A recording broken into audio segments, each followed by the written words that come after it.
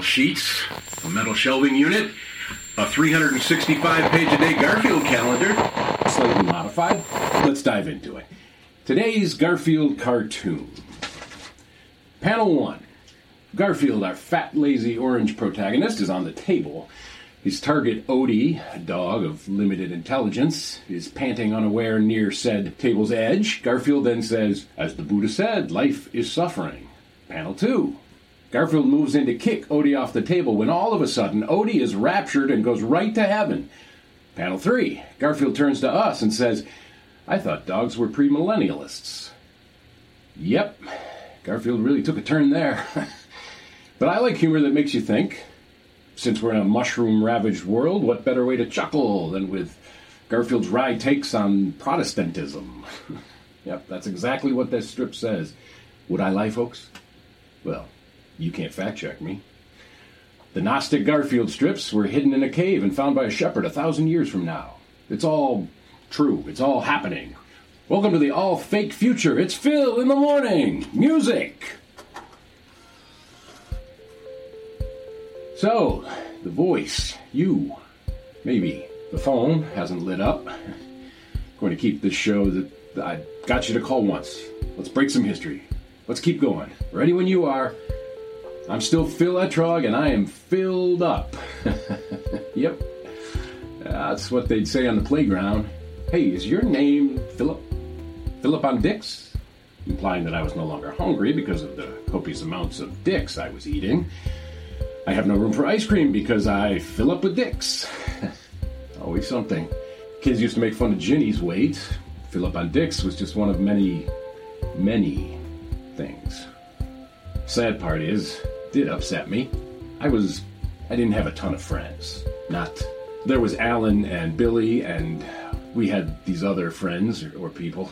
It's not like movies. I had friends who would sort of drift in and out. There was Meredith Marsh and Katie Verena. But one time, this is a true story. A true stupid story, so take nothing from it. Alan had somehow figured out how to tape his phone calls. He hooked it up to like a cassette recorder. This was before cell phones, really. We were like in 9th grade. He was talking to Meredith, who was over Katie Verena's house, and Alan was recording it because dumb kid stuff. I come over and he's like, "Hold on, Phil just got here." In this perfect way, Meredith says, "Ugh, gross." She and Katie just trash talk me and how I'm annoying and whatever. I'm not saying I wasn't. I was a teen boy, so it hurt.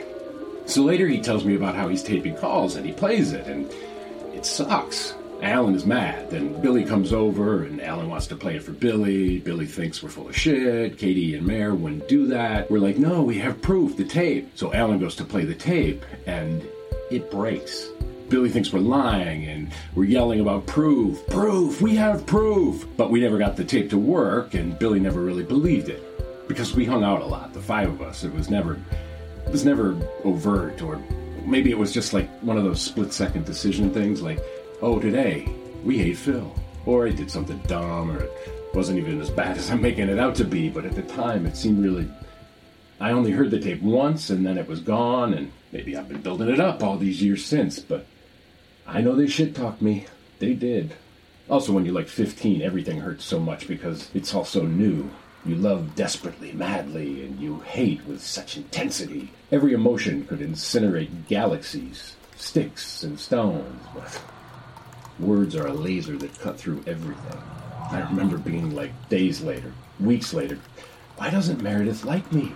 I know why I don't like me, but I wonder what her reasons are. Are they the same?" Later on, like years later, she actually dated Alan for a bit, and one day I think this was senior year, I was in the hall doing something, and she's like, "Why do you hate me?" I was like, "What? Why do you hate me?" I was like, "I don't hate you."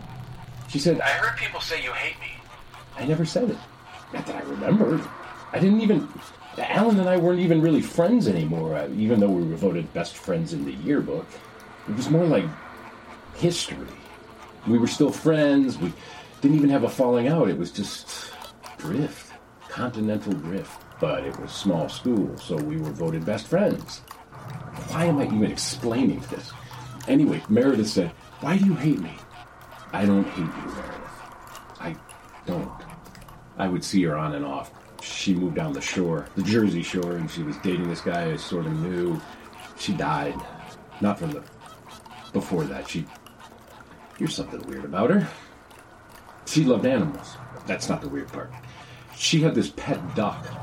She raised it from an egg. It was the worst. It would bite you and shit all over the house. They made her give it up, like to a duck rescue farm or something. I don't know exactly. But I remember it in the summers. It would waddle around her yard and eat fireflies. Its mouth would glow from eating fireflies. Like in the dark, you'd see this glowing mouth quacking. She was a functioning alcoholic until she wasn't. We weren't really... We'd lost touch. I only found out she died when I was having one of those long, nostalgic, sleepless nights, and I Googled everyone I ever had a crush on or whatever. I saw she was... Maybe I did say I hated her. Maybe I was jealous. Sometimes we don't even remember that we opened our big, dumb, glowing mouths and let our quacks fill the darkness. That duck was a real fucking asshole. Today's show is brought to you by the Duck Council. Ooh, that's awkward. Ducks, they're great. They're all they're quacked up to be? I'm not reading that. What? I already did? We're getting paid how much for this ad? Wow. Okay. Ducks, they're great. Not just roasted, but also in the ways of friendship. Today's show, sponsored Ducks.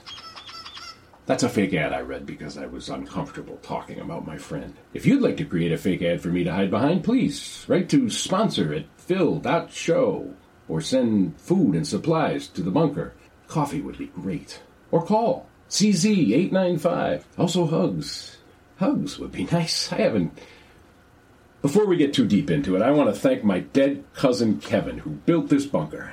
I miss you every day, even though you're wrong about Milton Friedman. I'm not sure I should say this, but I was half asleep, and I thought I saw the phone light up again last night. But I'm not sure it was you, or someone else, that voice. Maybe it was just... Maybe I'm being pranked. It's not a treat to be tricked. Let's chat. Hot takes, I got them. Thomas Jefferson, overrated. Martin Van Buren, underrated. Dude really was the architect of the two-party system, which used to be something. Hot take, the voice is real. Prove me right. Call. Call. Call now. Now. Now? Now. No? Okay. Moving on.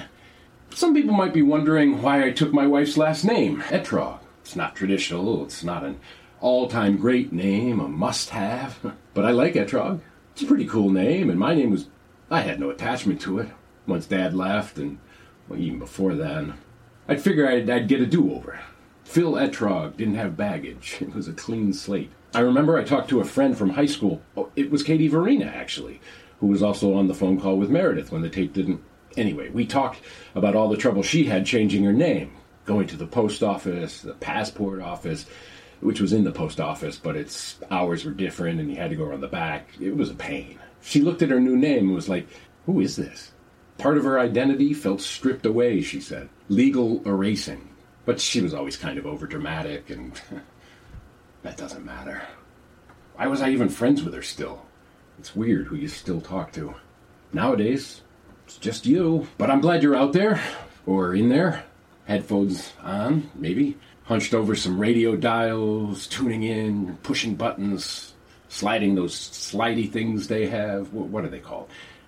Slidey things, probably. Here I am. This is me. Tune in Tokyo. That was a saying, I think. Tune in Tokyo. Where did I get that one? Ugh. Oh, I remember. My stupid friend Alan Chang, he used to talk about his girlfriend and be like, I was tuning in Tokyo. Makes like he was tweaking her boobs, breasts. What's radio friendly? Nothing.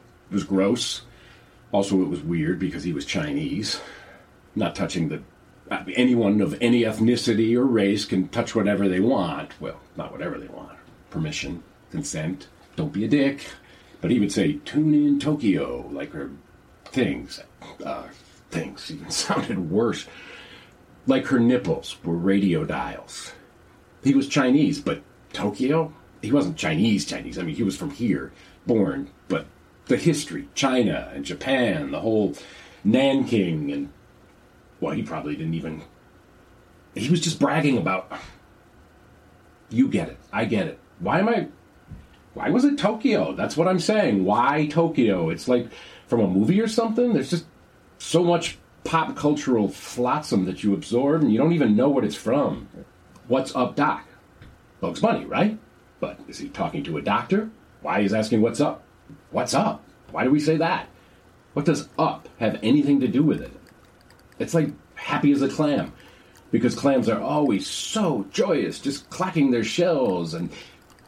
But actually it's shortened. It's happy as a clam at high tide, because that's when clams are happy. You say that, happy as a clam at high tide, it's long, so you just shorten it, happy as a clam, ... People get it, because they've been saying it, and then they shorten it, and then eventually people only hear the shortened version, and people think, oh, I guess clams are nature's optimists, or whatever. Eventually you could just keep shortening it until the word clam meant happy. You'd be like, I am so clam today because my package arrived. Or I am so clam that Odie was raptured so he doesn't have to see all his loved ones who are sinners die in a lake of hellfire. I'm so clam. I'm so clam. I remember Ginny was working on an exhibition of nonconformist Soviet art, and there was one painting of a dinosaur and Stalin. I'm sure it got the artist arrested. But there was a sign in the back, and it was in Cyrillic. To me, the Cyrillic alphabet, the Russian alphabet, it looks so close to ours. You see it, and you're like, I should be able to read that. It's not like the Chinese characters or Korean where you're like, I don't even know how to begin to read that, but Cyrillic is like a trick because it seems close. There's a couple extra quirks, but it seems close. It's like in a dream. It's really hard to read, and you can't really read in a dream. Cyrillic is like trying to read in a dream. It's amazing we made that. Language, alphabets. Like you realize the first person to write the alphabet had to be illiterate. They had to write before they could read because there was nothing to read. There were writers before readers, technically. Think about Toys R Us. We know that's a toy store. Or it was. It's gone now. But they had this logo. It was their name, Toys R Us. T-O-Y-S, the letter R, but it was backwards, and then U-S. Us. Toys R Us. We know what it means. Toys R Us. It makes sense, but does it? What about the R Us? We know that's sort of a slang meaning. We have them. Like the phrase, Toys R Us means we have toys. If you want toys, Toys R Us. It makes sense, but not really. Then you have that backwards R, which stands for A-R-E. It's backwards and not the correct spelling because kids write letters backwards and make mistakes. That's why there are quotes around it. You need all that understanding of non-standard context English just to understand the name of a toy store. Just that. Now, let's step back further. To a Cyrillic reading person, like from Russia, say they just teleport from a beet farm in Dagestan and suddenly they see Toys R Us. Do they think that backwards R is their letter? Because there is a letter in the Cyrillic alphabet that looks like a backwards R. You might think this letter would make the sound of an R backward, which is like R. But no, that backward R letter makes a Y sound. To them, it's Toys Ya Us. Except it's not. It's actually more complicated because, while the T and the O are the same, RY is their U sound. The S is their letter for Z, which we don't even do. The backwards R is Y. U doesn't even exist. The closest is maybe this letter that makes a Z sound, and the S again is Z. While we see Toys R Us, they see Tuza, Yedzidza, which isn't even a thing. That's for me half remembering the dumb Cyrillic alphabet that I learned when I took a Russian language course to try to impress Ginny. But if a toy store is so fucking hard to understand, how do we even say hello? It's like how there's an infinity of numbers between each number. Between 1 and 2, there's 1.1, 1.2, 1.3, and on till forever. But between 1.1 and 1.2, there's 1.11, 1.12, forever. But then between 1.1 and 1.12, there's 1.101, 1.102, and it's just, you can never get anywhere.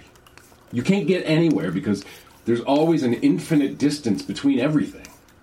But not really, because, watch, 1, 2, jumped an infinite number of numbers. I'm like the Evel Knievel of math. Now watch this. 1, 2, 3. Bam! Did it. Woo! Victory lap! Victory music!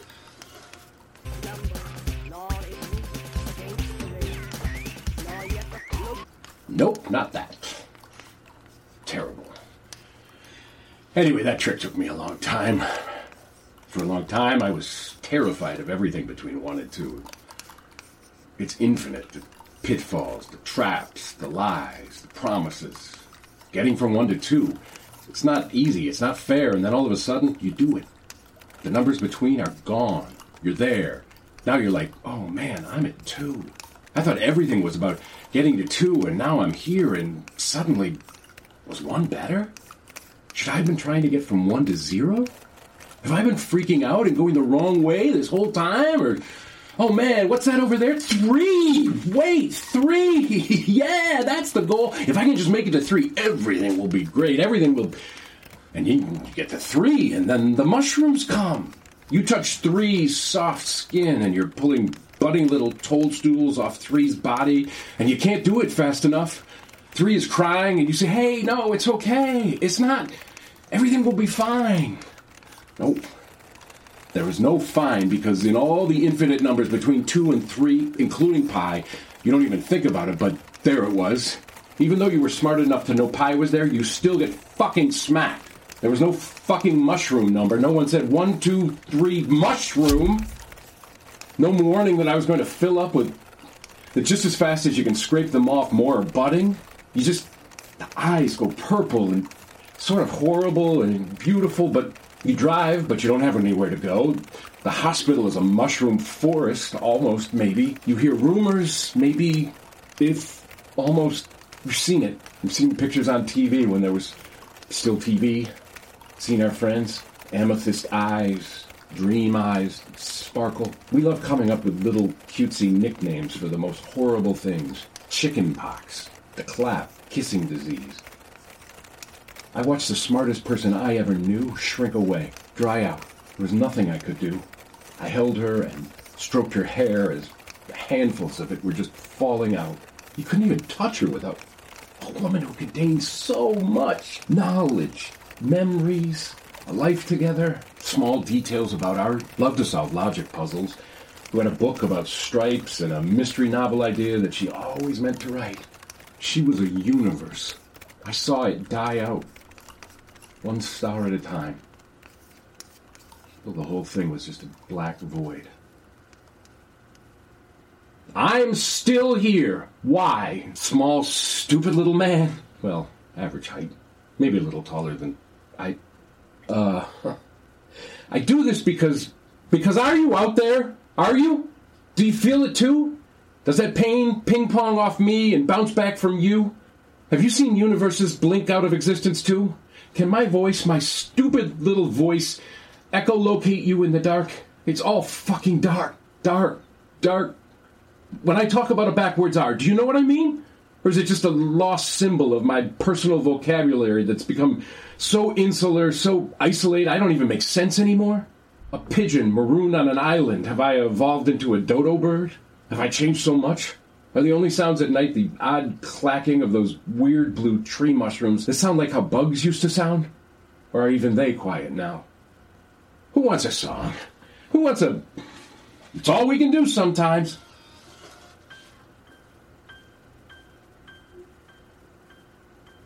Nostalgia. It means the pain to return home. The word was created to define a disease. Nostalgia was a disease. The longing to go back home. My mother never wanted to be home. She always wanted to be away, to get away. Might have started when Dad was still around, but I don't really know. When you're a kid, you just sort of think things are fine because you have no baseline. Not really. I watched so much garbage TV because I felt when I was a kid, if they made it, it must be good because they put it on. It exists. If it was boring or annoying, it was on me. I was wrong. I watched like a lot of Huckleberry Hound, hoping I would get to a point where I could appreciate it. Will this afternoon be the afternoon where this stupid, annoying dog finally made sense? Yogi wanted picnic baskets, that I got, but Huckleberry Hound, I'm stalling. Listen. We've been having this radio relationship for a while now. Let's strip away the paint, the patina, get down to the shiplap and baseboards. It was the same way with families, right? I mean, if a family gets made, it must be for a reason. You don't put all that work into something and it's bad. You don't. If it's bad, it must be me. I'm the problem, right? I grew up in a pretty standard suburban place. The town was about half Italian Catholic, half Dutch Protestant. There was a couple Asians, some Irish. We lived in a small ranch house in the flat part of town. The rich people lived in the hills. No, they weren't that hilly. But my friend Joe lived up on Albemarle Court, which was sort of a steep hill. Good for sledding down, but shit for riding your bike up. Halloween, it was well known that you trick-or-treat the flat first because they always ran out of candy, and then you did the hills last because people didn't go because of all the hills, and they gave out bigger candy. And at the end of the night, they would just dump like full-size Crunch bars in your pillowcase. If you planned it right, you could be swimming in candy. I'd always give my mom the good and plenty. Mom liked the good and plenty, which should have tipped me off that she was good. Mom liked travel guides. She'd borrow travel guides from the library and study them like they were great novels. She would get out guides for Italy, England, Japan, wherever. She'd make itineraries on this old notebook she had. She'd plan out whole days. She'd figure out what time flights landed, what museums were closed what days, inside tips on how to best see the Vatican, what metro stop to take. When visiting St. Mark's in Venice, make sure you go to the bag drop before getting online or you'll waste your time. You're saying, a little odd, but who cares? Your mom likes to have a fantasy life. It'd be fine if it stopped there. She started to get more travel books. I'm not sure from where, like piles of them, often several copies of the same ones. Then she started calling travel agencies. She'd spend hours with them on the phone, setting up tours, getting itineraries, asking questions. What hotel? Oh, can we start this tour on Thursday? I don't like pesto. What sort of coffee do they have? And she'd get full, customized, tailored itineraries mailed to her by travel agents, with specific dietary requests and hotel room locations, not street side, because the traffic noise wouldn't let her sleep. She'd even talk to agents about possible flights. She'd take it right to the line, right to the time when they needed payment to hold her spot. Then she'd stall. She'd start saying, well, maybe we do Lake Como instead of Venice. Maybe actually, let's do a whole different trip to Germany. What do you have for Germany in May? Still, she made her itineraries. Some tour agencies would refuse her calls. She was on a list, they told her. Don't waste our time. She'd get very upset and say she was a VIP traveler. She would spend hours going to travel agencies and going over itineraries with agents in person. Eventually, she'd have to start driving further and further away when the local agencies refused to deal with her. When, like, all the tour companies blacklisted her, she went national. She found online sites like Expedia or Priceline. Next to the computer was, I shit you not, a stack of handwritten notes like 3 feet high. She'd spent hours comparing hotels. She emailed every tour company she could and got mail from Affordable Tours, Liberty Travel, Trafalgar, Gate One, glossy brochures, which she'd rip pages from and tack them up. She'd write in possible dates. Summer, ? She'd compare a 7-day tour of France between each company. Oh, this one has wine tasting on day 3, but this one visits the chateau, but not that one. It was all just bullshit. She had, at some point, maybe 6 notebooks full of... She'd even planned trips with me. When do you graduate, she'd ask. Where do you want to go? Australia? Argentina? Easter Island? I didn't want to bring friends over. Like when Billy first moved here, the first time she came over, she asked, oh, are you going on a trip? Mom heard her and just launches into a whole thing about a Baltic cruise. It goes to Estonia. Can you believe it? Estonia was... When my buddy Alan Tune-In Tokyo Chang came over, Mom would grill him about where she should go in China. He was nice about it, but he only went to Taiwan twice to visit family. He never went to Beijing. But there she was, holding up various articles about which section of the Great Wall was best. I was accepted to a few colleges, but I was worried about scholarships because college is stupid expensive. I wasn't good enough to afford out-of-state tuition. But I didn't want to go to Rutgers because going to Rutgers when you live in New Jersey is like going to high school plus. Freshman year might as well be 13th grade. There were just too many people you knew. I wanted to not be who I was. So one night, I'm getting ready for finals, and my mom comes bursting in my room. She has one of her stupid spiral notebooks. She has a hand-drawn map of Trier, Germany. She launches into it. What we should do is start at the Electoral Palace. It's one of Germany's oldest cities. We have to make sure we see the Constantine Basilica. Not much inside, but the history. Then the cathedral, past the market, to the Black Gate. That's the star. The Porta Negra, they call it. We can go up to the top level and you get this view. It's why we're going to Trier. I had it. I screamed at her. We're not going to Trier. We're never going to Trier. I'm never going to see that stupid Black Gate, and I hate you, and you are pathetic and stupid, and you are a joke. Everyone knows it. You plan these stupid trips for nothing. We're stuck here. You are stuck here, and Dad is gone because you're fucking crazy. Get out of my fucking life. Some things you can't take back. You can't erase. Sometimes words are razors. Sometimes it's everything. She didn't yell back. She looked at her hand-drawn map, her little reproduction of the Black Gate, the Porta Negra, with a little dotted line that was our planned route, and she just shut the notebook. She closed my door. We didn't talk much after that. Sometimes we could both pretend like something wasn't forever shut between us. We still joked at times. She still made dinner. I still made dinner. I still helped with the dishes, but she still got more travel books, but she didn't talk to my friends. She'd often hide in her room when I had people over. That was... that. Years later, I went with Ginny to a conference where she was giving a lecture about post-brutalist architecture, and conversation was something. One afternoon, she skipped a panel so we could take a walk. We walked from the Electoral Palace, down past the throne of Constantine, past the cathedral, through the market, to the Black Gate. I looked at it. It was beautiful. I was in Trier, and I had made it. Mom never did, but I was here. The view was... it was... in the museum of my life. I don't know how to frame that story. What is it? What is the object I take from that to display? My mother's hand-drawn map? The acceptance letter to Drew University? Our little house? There are an infinite number of things between that fed-up asshole teenager to the couple standing on the Porta Negra to the guy in the bunker. Yet I step over them all and get from there to here. 1, 2, 3. All the numbers between are gone. We're coming up against a hard break, which means I'm going to break if I just don't have a quick pace around. Where's that stupid CD? Hey, see if it sounds different.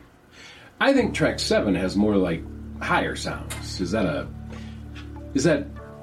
just listen.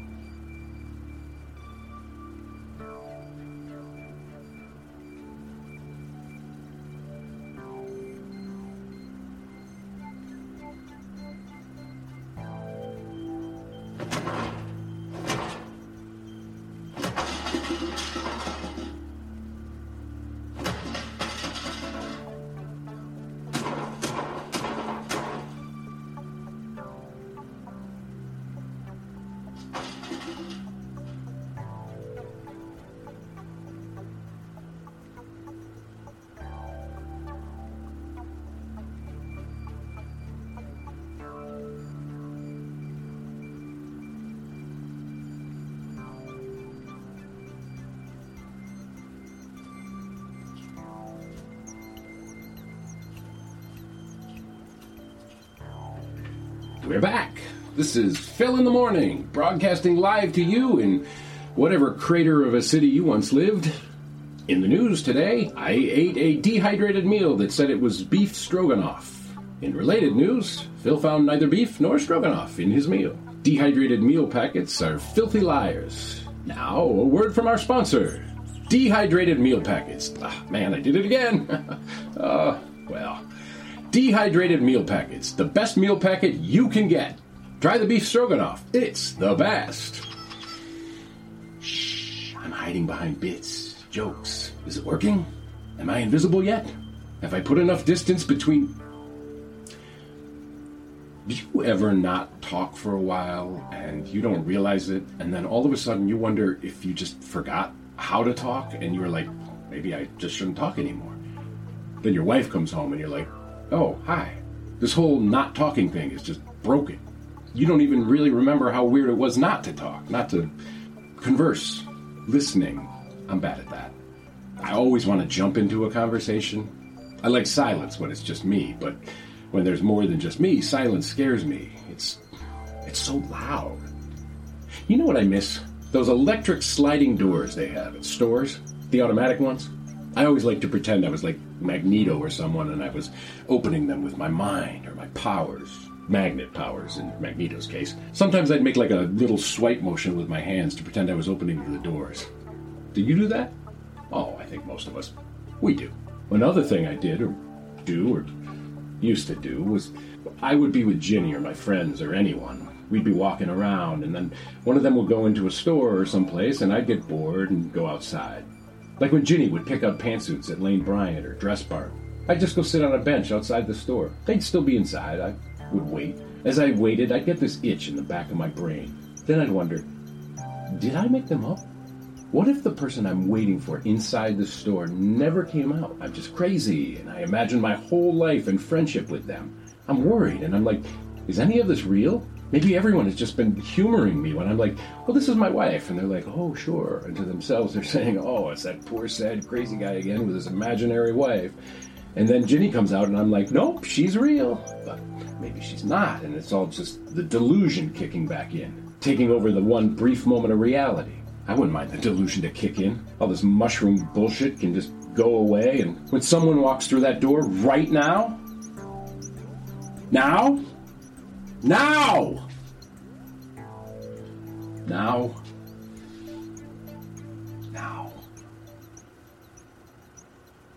Nope.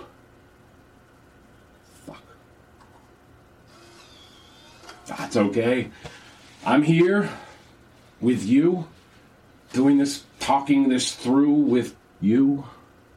It was a crazy time before. We used to care about all sorts of stupid things back then, like celebrities and cat videos and manners, like not putting your elbows on the table. That was a big deal to somebody once. People would buy toys and not even take them out of the box. They were collector's items, but they have no value now. A mint in-box Boba Fett doesn't have much value in a post-mushroom world. Toys are weird.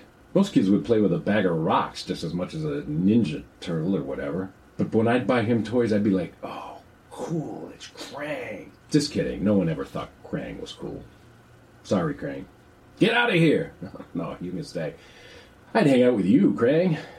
Maybe you're just misunderstood. If you put as much energy into fixing our crumbling infrastructure as you did in hunting Ninja Turtles, you'd be a hero. Come on, Krang, let's tend a community garden. That'd be nice. I had toys as an adult on my desk. Action figures. I had to keep them high up because you don't realize how everything is a choking hazard. Beckett was a good playwright. I never had a Beckett action figure. I had an Oscar Wilde action figure. It was a gift from when I left the bookstore. He was a good guy, Oscar Wilde. It's too bad what they did to him. Because he was... That's fucked up. We also cared about that. Why? I did, kinda. Dad always said I was too sensitive. He said a lot of stupid shit. I was excited to get old so I could see what I'd become a grumpy old man about. Some kind of newfangled belief that was just going too far. I guess if I can imagine it, it's not far enough. It's what's beyond the scope. Maybe if humans could marry Mushroom Monster. But maybe there's that one good Mushroom Monster. Maybe it likes humans, and I'm being a jerk. But being old is about getting a free pass to be a jerk. Okay, one more Garfield strip, and then we call it a night. Panel 1. Garfield is in his bed, covers over his head. He wonders, will tomorrow be better? Panel 2, there's a caption over the top. It says, the next day. Same artwork, Garfield in bed. He's thinking again, will tomorrow be better? And then panel 3, it has a caption over the top. It says, 1,000 years later. Garfield is just a skeleton. His bones are thinking, yesterday was better. Huh. Well, a little lazy reading artwork in the first 2 panels, but the skeleton Garfield is well done.